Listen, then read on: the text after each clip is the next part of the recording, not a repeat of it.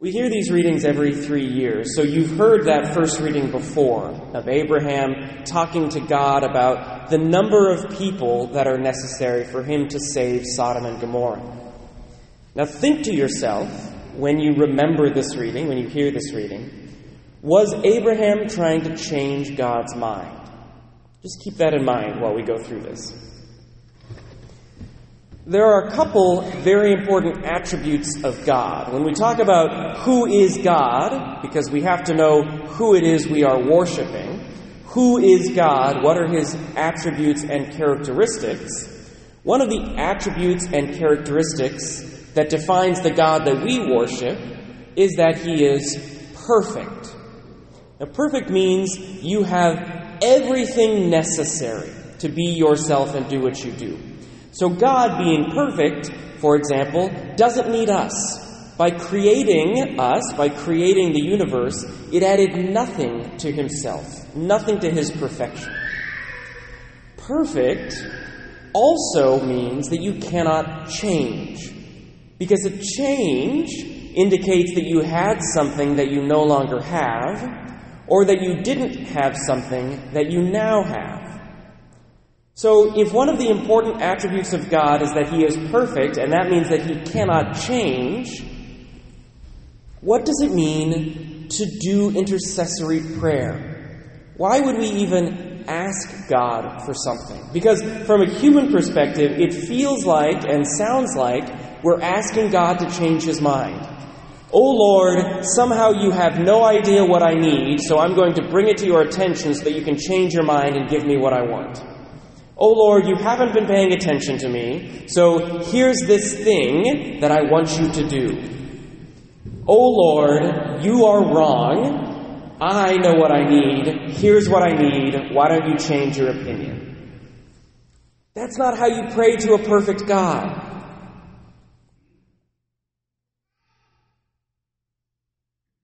Pair this, though, with another important attribute of God. The New Testament, and this is new in the New Testament. We don't hear this in the Old Testament. The New Testament tells us that God is love. And Jesus pairs that today by giving us, again, something new, the idea that God is Father.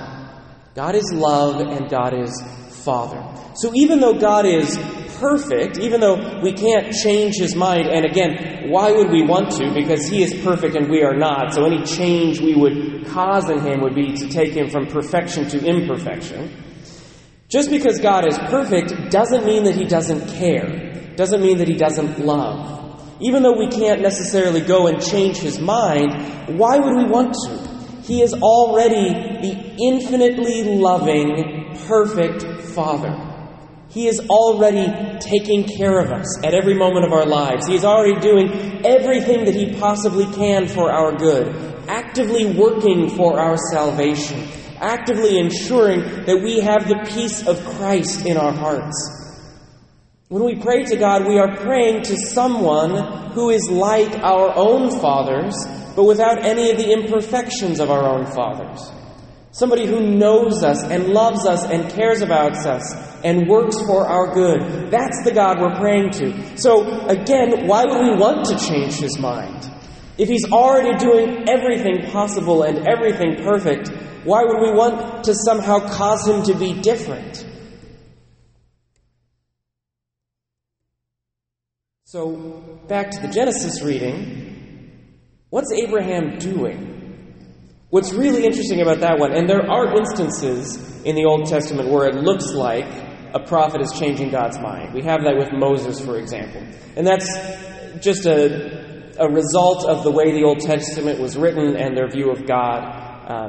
And we can go into that in a deeper way in a different homily. But in this reading specifically, the one that the church chooses to pair with our gospel, in this reading specifically, God simply says he's going to investigate Sodom and Gomorrah. He doesn't say what he's going to do.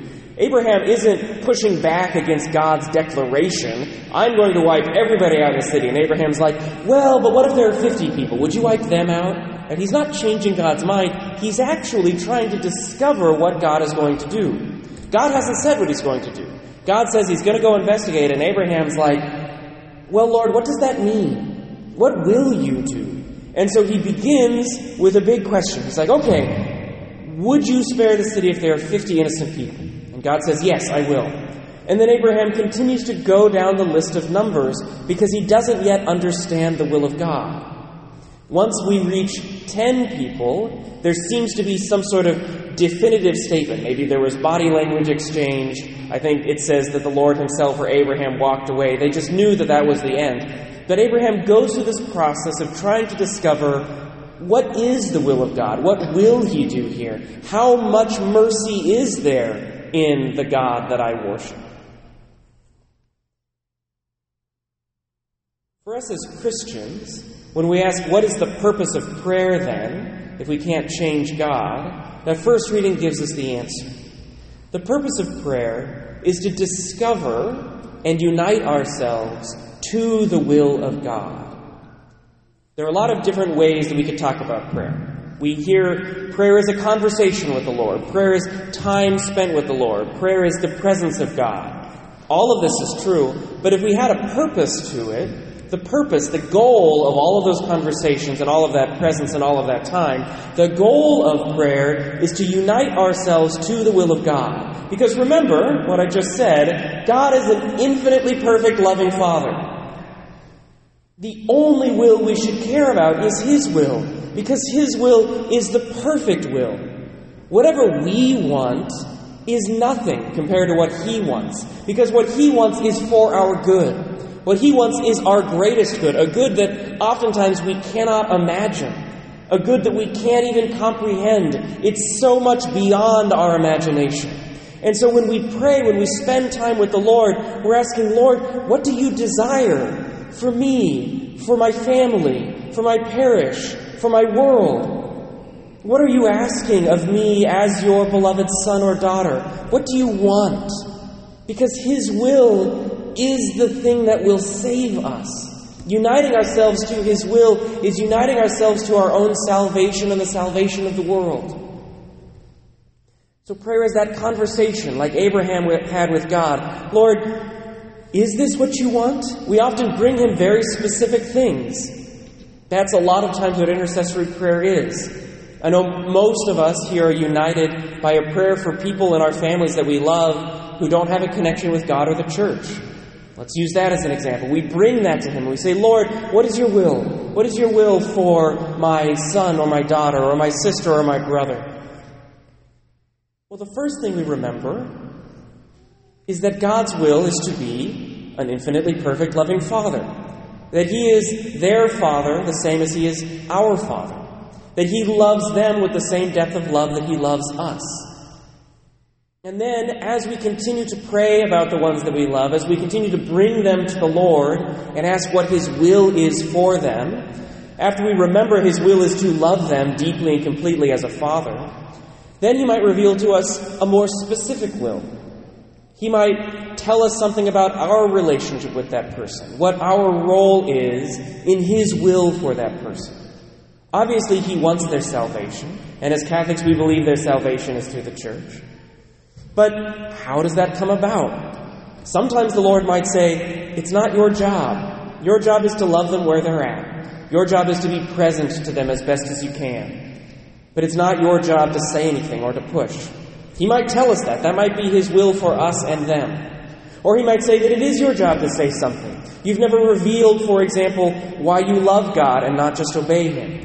Or maybe you've never said how much you love that person. Maybe we have to increase the depth of our relationship with that person before any conversation of faith could come up. Maybe the Lord will reveal to us that He wishes to work through a different person, to bring them to faith through a conversation that's not from us. In all cases, as we intercede for that person and pray for that person, what changes isn't God. He is already loving them perfectly and completely. What changes is us.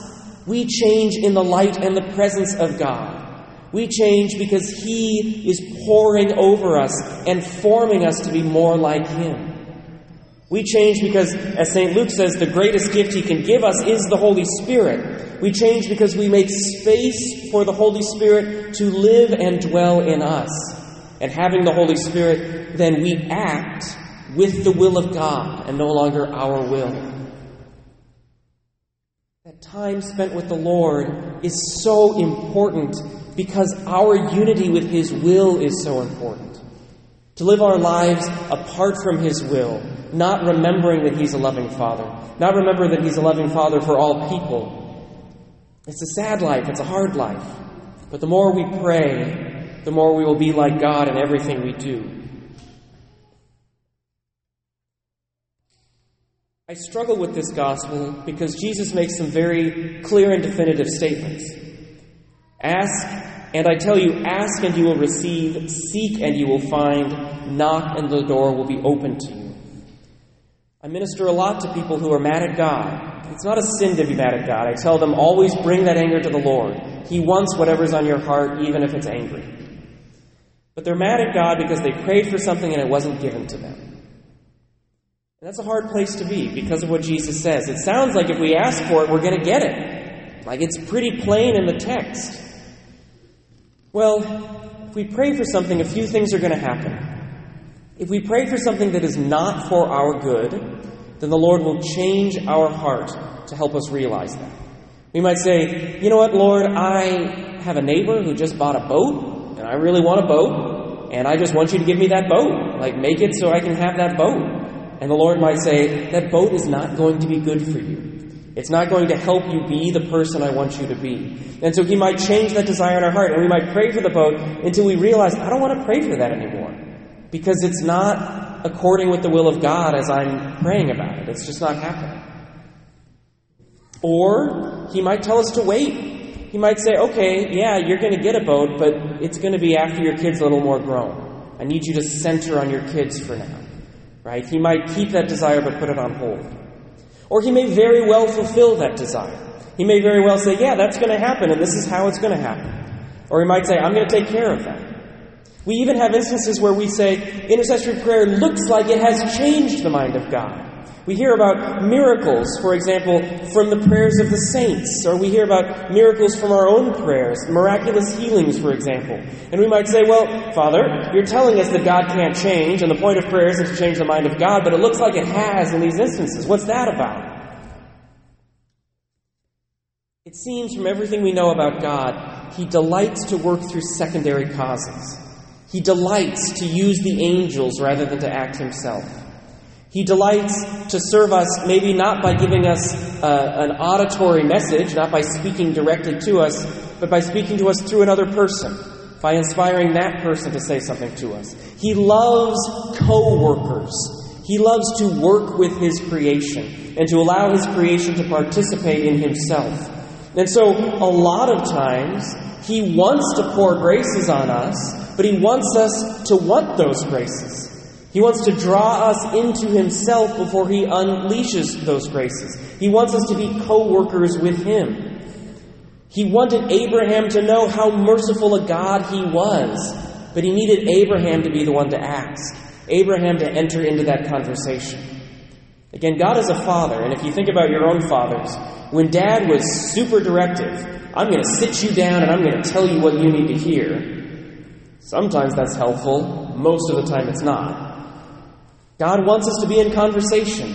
He wants us to ask and to hear and to listen and to receive. That co-working with God is good for our humanity. It allows us to know Him on a much deeper level.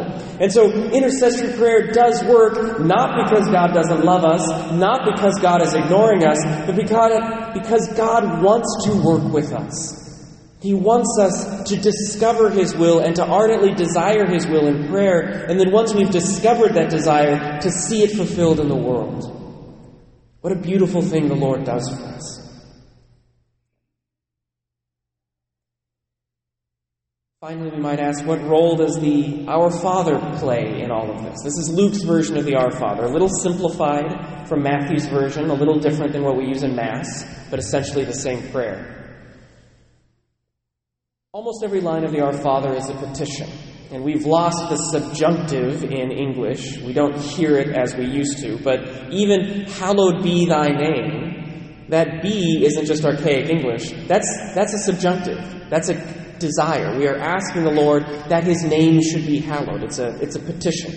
And so, from the first to the last, the Our Father reminds us of the will of God. If the purpose of prayer is to unite ourselves to the will of God and to form ourselves according to that will, every time we pray the Our Father, we remind ourselves of the will of God. So what is the will of God? It is that we should know Him as a Father, as a loving Father who knows us and loves us and works for our good. It is that His name should be hallowed, be respected, be loved all over the world, that we should love His name in our own lives. It's that His kingdom should come. And where does that kingdom begin? Except in changing our own lives and doing our own pursuit of the Lord. It's that we should receive our daily bread. In Greek, this is a very fancy word that only exists in the two versions of the Our Father. It's hyperousion, in Latin supersubstantialem. In English, it would kind of mean super bread, like bread that is beyond what is normal, bread that is beyond creation. It's a clear allusion to the sacraments. God wishes that we should be blessed by the sacraments. Forgiving our sins as we forgive those who sinned against us. God desires that we should be a community of forgiveness, a community that lays down our burdens and lays down our grudges. And of course, that we should not be subject to the final test, that we should not be led into temptation. It is God's desire that we should live a life apart from sin, that we should live a life where we don't give in to the temptations of this world, but we resist them and pray that we would be protected from them. Every time we pray the Our Father, and we pray it at every Mass, it's the prayer that Jesus taught us. It's the first and most important prayer. Every time we pray the Our Father, we are asking the Lord that His will be done. In all of the petitions, that His will be done. We tell the Lord, we know what your will is because your Son taught us, and we ardently desire your will. We form ourselves according to His will, so that in everything that we do, we are people of prayer, people who desire the will of God in our own lives and to carry it out in the world.